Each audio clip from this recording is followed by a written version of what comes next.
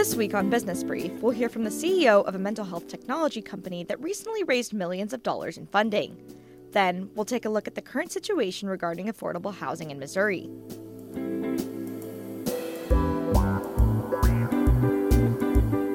Welcome to Business Brief, Missouri Business Alert's podcast focused on the business news and issues shaping the state. My name is Siggy Reese, and I'm joined by my co-host, Teddy Mayorga.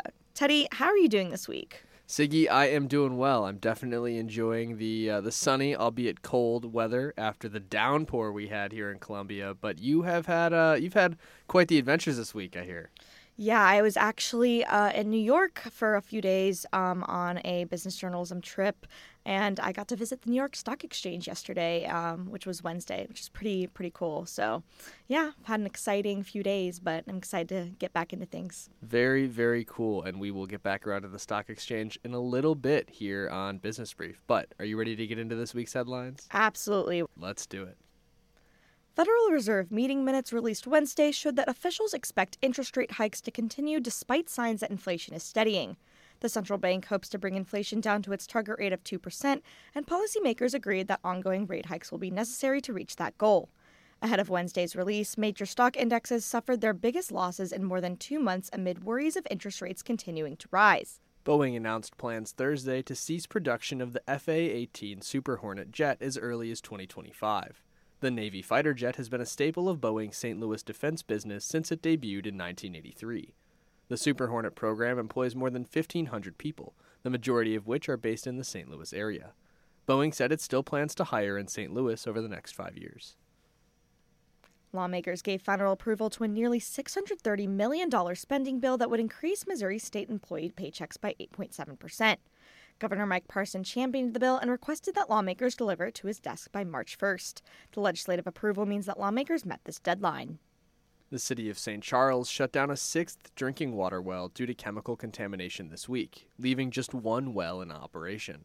The contamination is linked to cleaning products used decades ago at an Ameren substation. Mayor Dan Borgmeyer and other St. Charles officials have demanded that Ameren spend about $40 million to move the city's wells away from the groundwater contamination.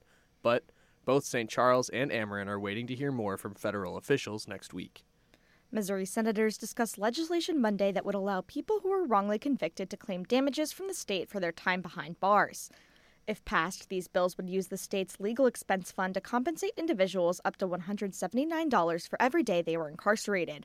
Compensation would be capped at $65,000 per year. Currently, Missouri only compensates exonerated individuals who have proved their innocence through DNA evidence, and compensation is capped at a little more than $18,000 per year. The Missouri Senate gave initial approval to an extension for health care services through Medicaid for postpartum women on Tuesday. Under current law, eligible mothers can only receive benefits from the beginning of their pregnancy until 60 days after delivery. If passed, the new law would expand services to up to 1 year after giving birth. Missouri ranks 37th out of 50 states for the health of women and children. And the bill faces an additional vote in the Senate before moving to the House for consideration. Business Brief will continue after this short advertisement. Are you ready to be inspired? Since 2013, That's What She Said has provided a platform for women's inspirational voices, strengthening communities across the country. On Saturday, April 15th at 7 p.m. at the Missouri Theater, the inaugural That's What She Said Columbia, presented by Accounting Plus, will feature the powerful stories of women from our community. 25% of the ticket sales will support True North of Columbia. Find us at facebook.com/SheSaidComo and purchase your tickets now for an event you're sure to remember long after the curtain closes. Hi, this is Fred Perry, host of the CEO Roundtable. Join Mid-Missouri's most successful businesses on Wednesday, May 3rd as we gather for the Show Me Leadercast event in Columbia at Woodcrest Auditorium. This annual tradition brings together the world's leading authorities on leadership for a simulcast event with lots of local fun, education, and entertainment. This year, we'll hear from Dr. Andy Stanley, Dr. Henry Cloud, plus 6 other great speakers. General admission and group ticket pricing is now available at showmeleadercast.com.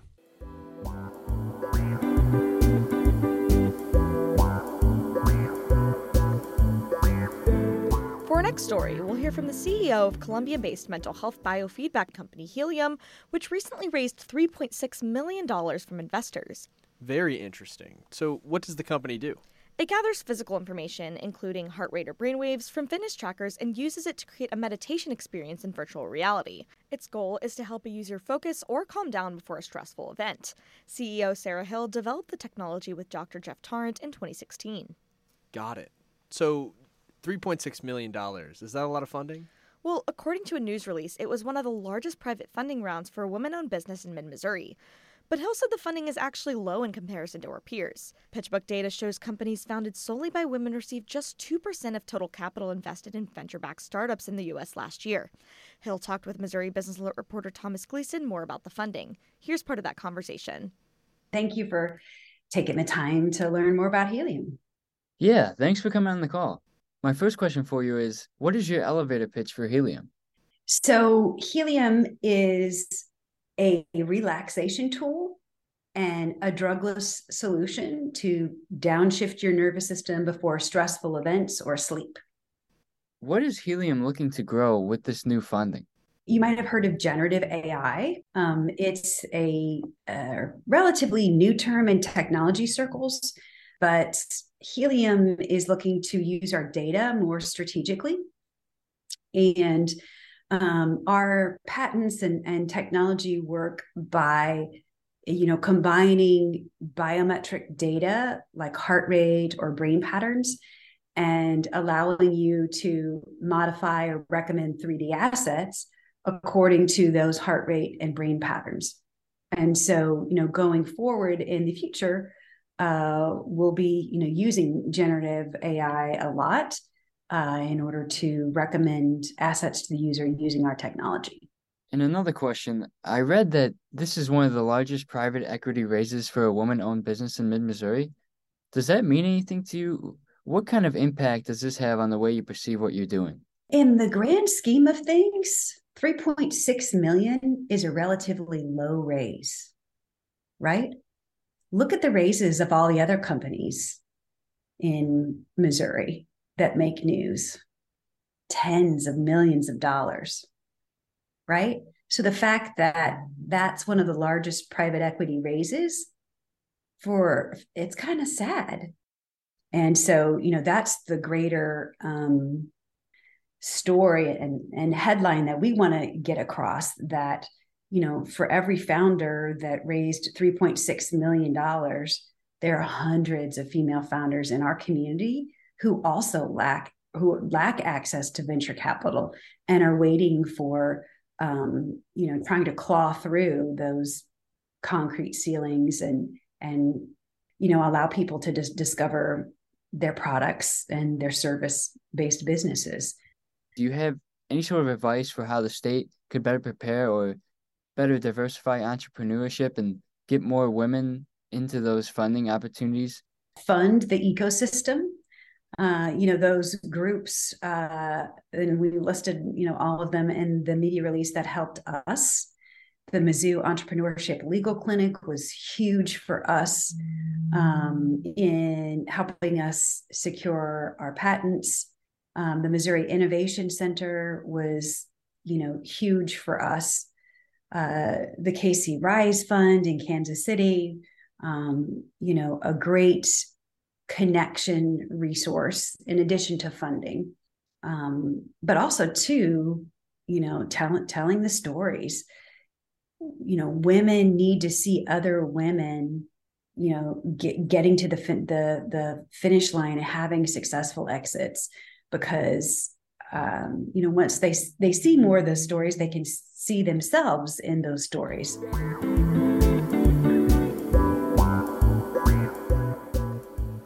For our next story, we'll take a look at the status of affordable housing in Columbia, which has been in short supply the past few years. I'm joined by Missouri Business Alert reporter Kelly DeRook, who spoke with area experts on the topic. Kelly, thanks so much for joining me. Yeah, thanks for having me. So, jumping right into it, can you explain the current situation with affordable housing in Columbia? Well, in short, there are not enough houses available for rent at price points that are affordable for people in lower income brackets. Also, the supply of homes for sale below $100,000 has significantly dropped, meaning that those looking to build generational wealth through homeownership are stuck renting homes if they can find something in their price range. Got it. And what other effects is this having in the economy? In some cases, it's exacerbating the shortage of workers in the service industry. With a shortage of affordable housing, workers earning minimum wage can't find housing in the city and are unable to fill vacant positions, according to experts I talked to. Adding to the shortage, many houses that could have been purchased or rented out at lower rates are being converted to short-term rentals. Jane Williams, who's the executive director of local community outreach organization Love Columbia, explains how Airbnbs are cutting into the housing supply. There's debates about whether the Airbnb is a huge problem or just, a factor, but I think surprisingly, we've had a lot of Airbnbs start in Central City in Columbia, and that's typically been affordable housing. And how long has this been an issue in Columbia? Well, experts in the city say that there's been a shortage for quite some time now, but it has dramatically worsened since the pandemic. Williams said that demand for Love Columbia's assistance has more than doubled in the past 2 years.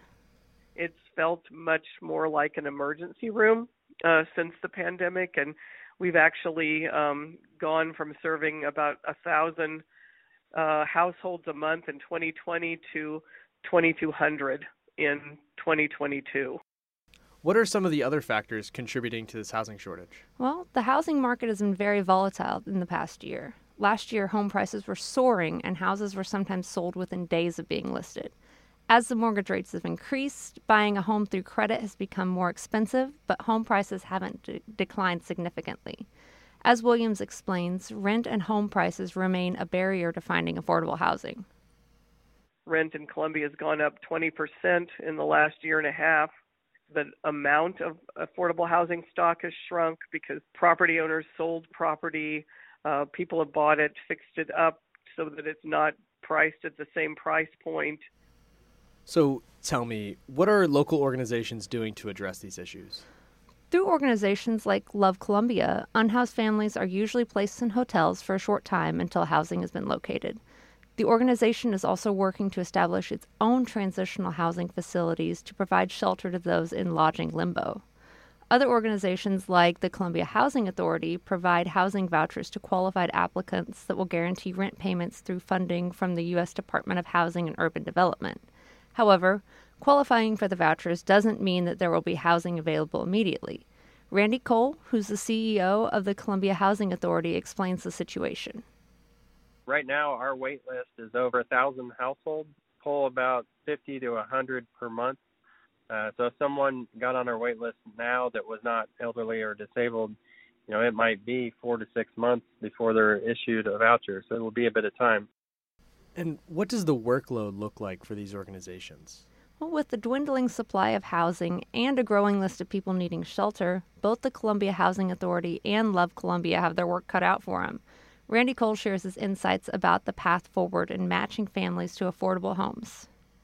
We just need to think of comprehensive approaches as communities to preserve and expand the availability of affordable housing. And that's something that definitely is not going to be done overnight or even in a year. It's going to take a very significant and directed commitments over a long period of time to get our housing supply to catch up to the needs. Looking towards the future, both organizations have projects in the works to help match families with houses and provide temporary lodging when suitable quarters are located. Well, thanks, Kelly, for taking the time to talk. Sure, anytime.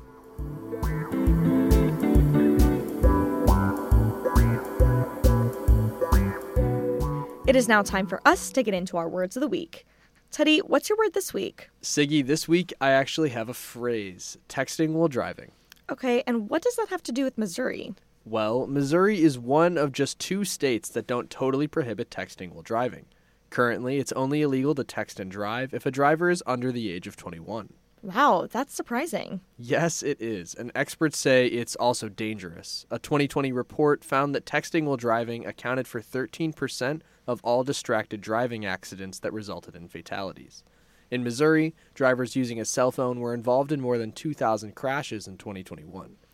Okay, and are lawmakers trying to change that? Yes. A new bill looks to ban texting while driving for all Missouri drivers. If passed, drivers would face a $50 fine for their first offense and 2 points added to their record. The penalty would increase for additional offenses within a 2-year period. Is it just cell phone use that would be illegal? Not quite. Watching movies or streaming video from in-car devices would also be banned for drivers under the proposed legislation. That's all I've got this week. What's your word, Siggy? My word this week is remote work. Interesting. So why is that in the news again? Well, a handful of Missouri cities topped a recent Wall Street Journal list of the best U.S. cities for remote work. Springfield ranked number 1, and Joplin came in second place. Plus, Kansas City and St. Louis ranked in the top 10. Wow. Honestly, I would have thought the best place to remote work was from a beach. Yeah, I'd think so too. But while most people think of resort destinations as popular spots to remote work from, the list took more practical factors into account, like the cost of living, availability of high-speed internet, proximity to an airport, and the number of restaurants or parks in a city. Huh. And how did the Wall Street Journal come up with those factors? The list is based on the top 10 factors people said they cared about most in remote work location in a national poll from August 2022.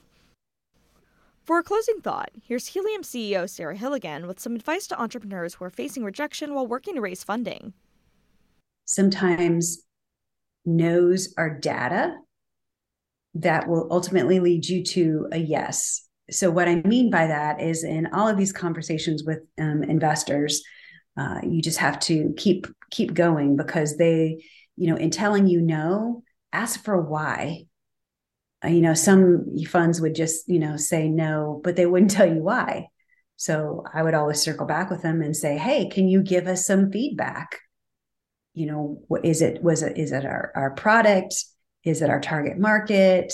What is it that is you're not able to invest? And that feedback is really valuable. Well, that is all for this week. Thank you to the M33 Project for providing music for this episode. For my co-host Tenny Majorca, editors Emma Boyle, Elena Fu, Nick Knoll, Skylar Rossi, and Michael Stacy, I'm Siggy Reese, and this has been Business Brief. Thank you for listening, and we'll talk to you next week.